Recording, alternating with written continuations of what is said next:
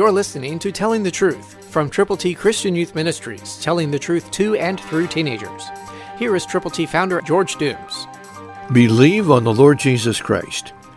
Jesus asked Peter the question one more time, "Do you love me?" John 21:17 gives the answer.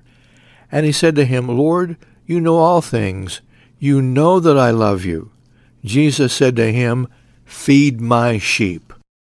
That was a command that Jesus gave to Peter in a very personal and pertinent way because Jesus was concerned about the sheep that had gone astray. And he knew that Peter was the one that would become the catalyst to feed his sheep. And so today, whoever you are, whatever your circumstance might be, a sheep feeder, do what God wants you to do. Do it diligently, and do it now.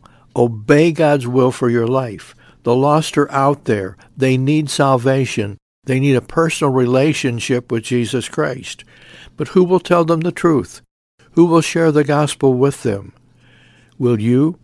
It becomes again your opportunity and your responsibility. So go today, this very moment, and feed his sheep. Jesus commanded it, and it's up to you to do it. You have to obey him if you're going to be all that you can be for God's glory. Christ through you can change the world.